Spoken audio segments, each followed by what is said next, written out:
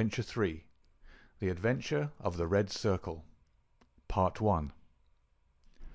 Well, Mrs. Warren, I cannot see that you have any particular cause for uneasiness, nor do I understand why I, whose time is of some value, should interfere in the matter.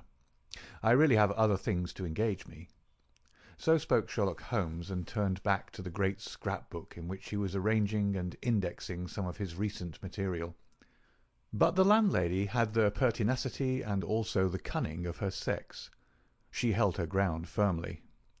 "You arranged an affair for a lodger of mine last year," she said, "Mr. Fairdale Hobbs." "Ah, yes, a simple matter." "But you would never cease talking of it. Your kindness, sir, and the way in which you brought light into the darkness. I remembered his words when I was in doubt and darkness myself. I know you could if you only would." Holmes was accessible upon the side of flattery, and also, to do him justice, upon the side of kindliness. The two forces made him lay down his gum-brush with a sigh of resignation, and push back his chair. "Well, well, Mrs. Warren, let us hear about it, then. You don't object to tobacco, I take it?" "Thank you, Watson. The matches?" "You are uneasy, as I understand, because your new lodger remains in his rooms and you cannot see him. Why, bless you, Mrs. Warren, if I were your lodger you often would not see me for weeks on end." "No doubt, sir. But this is different. It frightens me, Mr. Holmes. I can't sleep for fright. To hear his quick step moving here and moving there from early morning to late at night, and yet never to catch so much as a glimpse of him. It's more than I can stand. My husband is as nervous over it as I am, but he is out at his work all day, while I get no rest from it. What is he hiding for? What has he done? Except for the girl, I am all alone in the house with him, and it's more than my nerves can stand." Holmes leaned forward and laid his long, thin fingers upon the woman's shoulder. He had an almost hypnotic power of soothing when he wished. The scared look faded from her eyes, and her agitated features smoothed into their usual commonplace. She sat down in the chair which he had indicated. "If I take it up, I must understand every detail," said he. "Take time to consider. The smallest point may be the most essential. You say that the man came 10 days ago and paid you for a fortnight's board and lodging." "He asked my terms, sir. I said 50 shillings a week. There is a small sitting-room and bedroom, and all complete at the top of the house." "Well?" "He said, 'I'll pay you £5 a week if I can have it on my own terms.' I'm a poor woman, sir, and Mr. Warren earns little, and the money meant much to me. He took out a £10 note, and he held it out to me then and there. 'You can have the same every fortnight for a long time to come if you keep the terms,' he said. 'If not, I'll have no more to do with you.'" "What were the terms?" "Well, sir, they were that he was to have a key of the house. That was all right. Lodgers often have them. Also that he was to be left entirely to himself, and never upon any excuse to be disturbed." "Nothing wonderful in that, surely?" "Not in reason, sir. But this is out of all reason. He's been there for 10 days, and neither Mr. Warren nor I, nor the girl, has once set eyes upon him. We can hear that quick step of his, pacing up and down, night, morning, and noon, but except on that first night he had never once gone out of the house." "Oh, he went out the first night, did he?" "Yes, sir, and returned very late, after we were all in bed. He told me after he had taken the rooms that he would do so, and asked me not to bar the door. I heard him come up the stair after midnight." "But his meals?" "It was his particular direction that we should always, when he rang, leave his meal upon a chair outside his door. Then he rings again when he was finished, and we take it down from the same chair. If he wants anything else, he prints it on a slip of paper and leaves it." "Prints it?" "Yes, sir, prints it in pencil. Just the word, nothing more. Here's the one I brought to show you. Soap. Here's another. Match. This is the one he left the first morning. Daily Gazette. I leave that paper with his breakfast every morning." "Dear me, Watson," said Holmes, staring with great curiosity at the slips of foolscap which the landlady had handed to him. "This is certainly a little unusual. Seclusion I can understand. But why print? Printing is a clumsy process.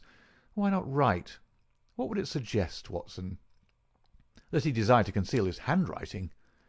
"But why? What can it matter to him that his landlady should have a word of his writing? Still, it may be as you say. Then again, why such laconic messages? I cannot imagine. It opens a pleasing field for intelligent speculation. The words are written with a broad-pointed, violet-tinted pencil of a not unusual pattern.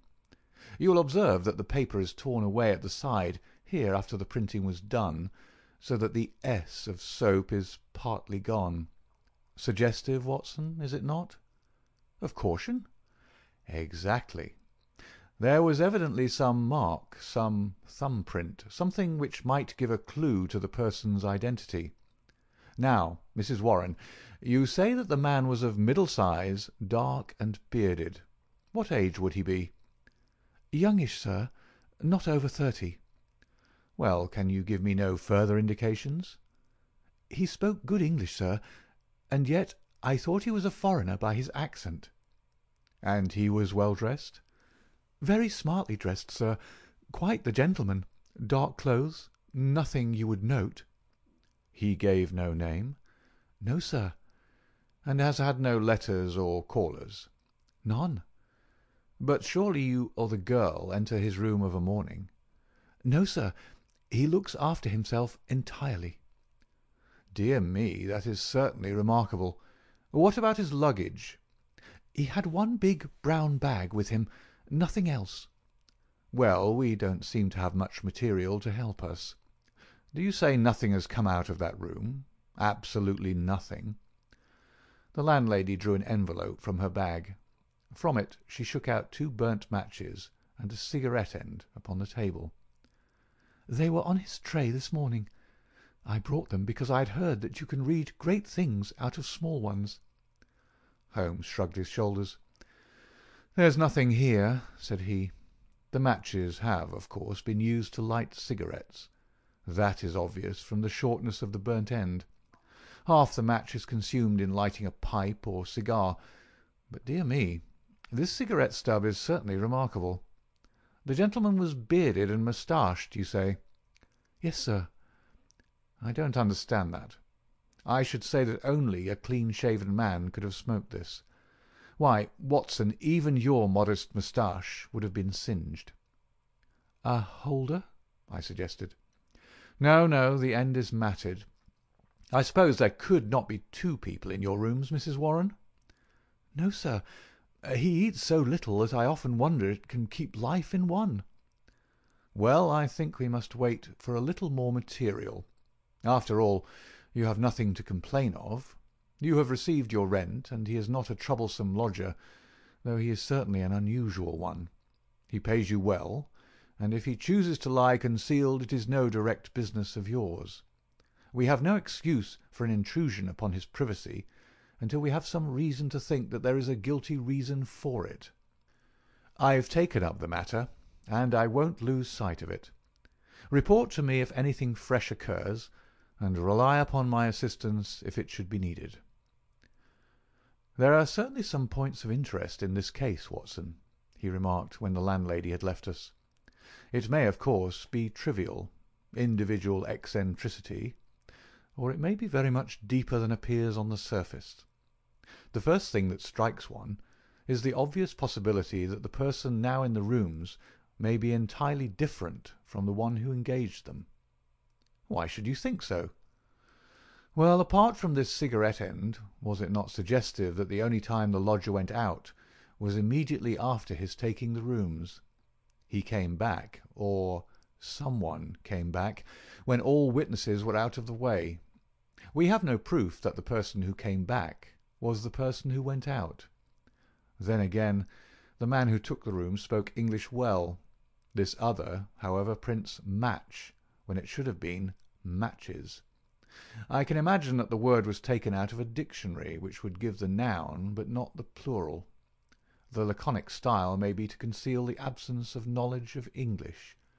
Yes, Watson, there are good reasons to suspect there has been a substitution of lodgers. But for what possible end? Ah, there lies our problem. There is one rather obvious line of investigation. He took down the great book in which, day by day, he filed the agony column of the various London journals. "Dear me," said he, turning over the pages, "what a chorus of groans, cries, and bleatings! What a rag-bag of singular happenings! But surely the most valuable hunting ground that ever was given to a student of the unusual. This person is alone, and cannot be approached by letter without a breach of that absolute secrecy which is desired. How is any news or any message to reach him from without? Obviously by advertisement through a newspaper. There seems no other way, and fortunately we need concern ourselves with one paper only. Here are the Daily Gazette extracts of the last fortnight.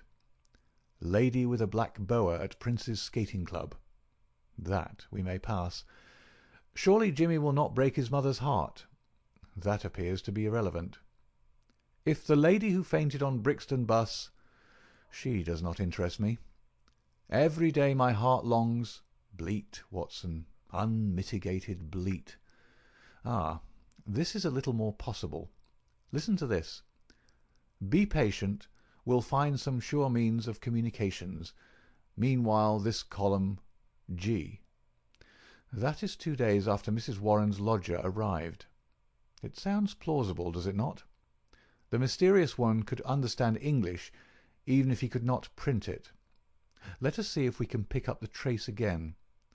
Yes, here we are. 3 days later. Am making successful arrangements. Patience and prudence. The clouds will pass. G. Nothing for a week after that. Then comes something much more definite. The path is clearing. If I find chance signal, message remember, code agreed. 1A, 2B, and so on. You will hear soon. G. That was in yesterday's paper, and there is nothing in today's. It's all very appropriate to Mrs. Warren's lodger. If we wait a little, Watson, I don't doubt that the affair will grow more intelligible. So it proved, for in the morning I found my friend standing on the hearth-rug with his back to the fire, and a smile of complete satisfaction upon his face. "How's this, Watson?" he cried, picking up the paper from the table. "High red house with white stone facings. 3rd floor, 2nd window left. After dusk, G. That is definite enough. I think after breakfast we must make a little reconnaissance of Mrs. Warren's neighbourhood. Ah, Mrs. Warren, what news do you bring us this morning?" Our client had suddenly burst into the room with an explosive energy which told of some new and momentous development.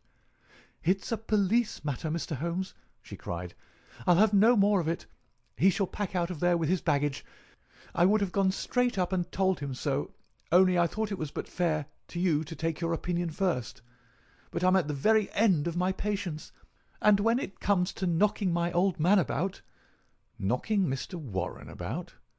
"Using him roughly, anyway." "But who used him roughly?"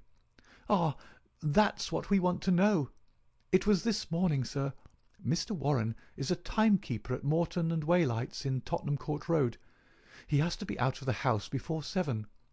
Well, this morning he had not gone 10 paces down the road when 2 men came up behind him, threw a coat over his head, and bundled him into a cab that was beside the curb. They drove him an hour, and then opened the door and shot him out. He lay in the roadway so shaken in his wits that he never saw what became of the cab. When he picked himself up, he found he was on Hampstead Heath, so he took a bus home, and there he lies now on his sofa, while I came straight round to tell you what had happened." "Most interesting," said Holmes. "Did he observe the appearance of these men? Did he hear them talk?" "No, he is clean dazed. He just knows that he was lifted up as if by magic, and dropped as if by magic. 2 at least were in it, and maybe 3. And you connect this attack with your lodger? Well, we've lived there 15 years, and no such happenings ever came before. I've had enough of him. Money's not everything. I'll have him out of my house before the day is done." "Wait a bit, Mrs. Warren. Do nothing rash. I begin to think that this affair may be very much more important than appeared at first sight. It is clear now that some danger is threatening your lodger. It is equally clear that his enemies, lying in wait for him near your door, mistook your husband for him in the foggy morning light. On discovering their mistake, they released him. What they would have done had it not been a mistake, we can only conjecture." "Well, what am I to do, Mr. Holmes?" "I have a great fancy to see this lodger of yours, Mrs. Warren." "I don't see how that is to be managed, unless you break in the door. I always hear him unlock it as I go down the stair after I leave the tray."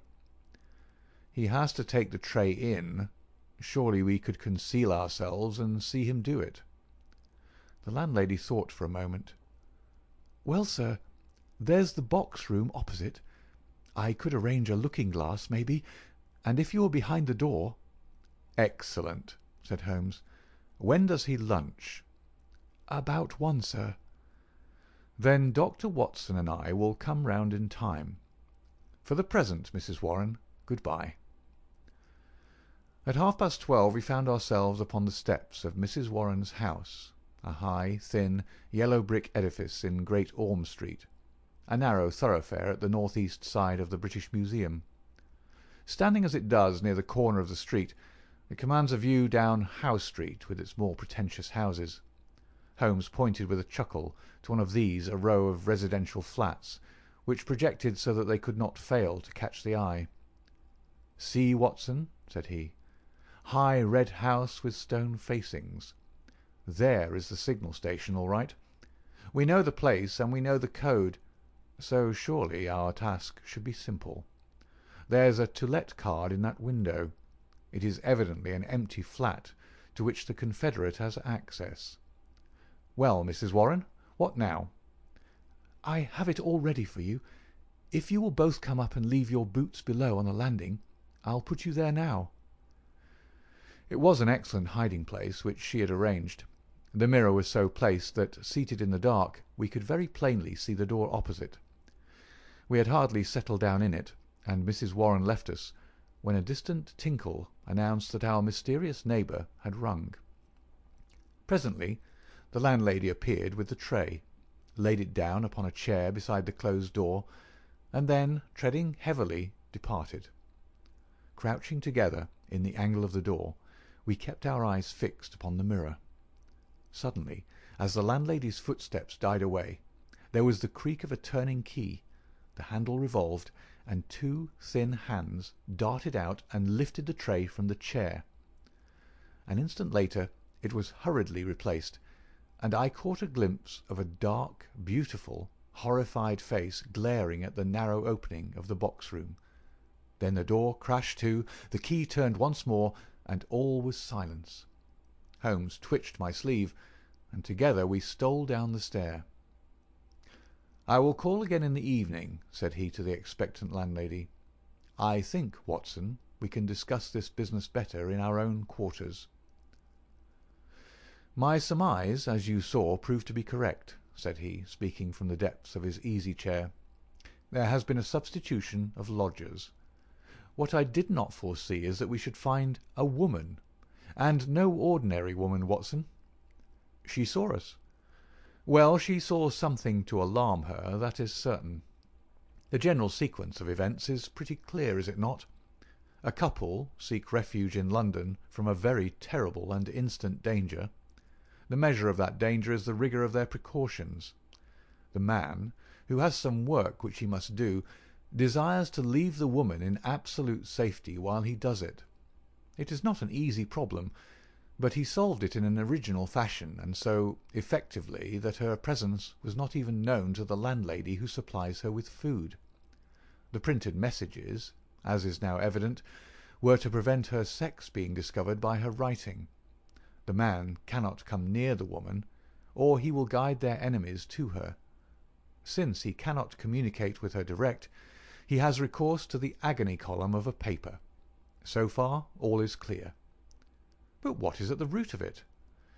Ah, yes, Watson. Severely practical as usual. What is at the root of it all? Mrs. Warren's whimsical problem enlarges somewhat and assumes a more sinister aspect as we proceed. This much we can say, that it is no ordinary love escapade. You saw the woman's face at the sign of danger. We have heard, too, of the attack upon the landlord, which was undoubtedly meant for the lodger.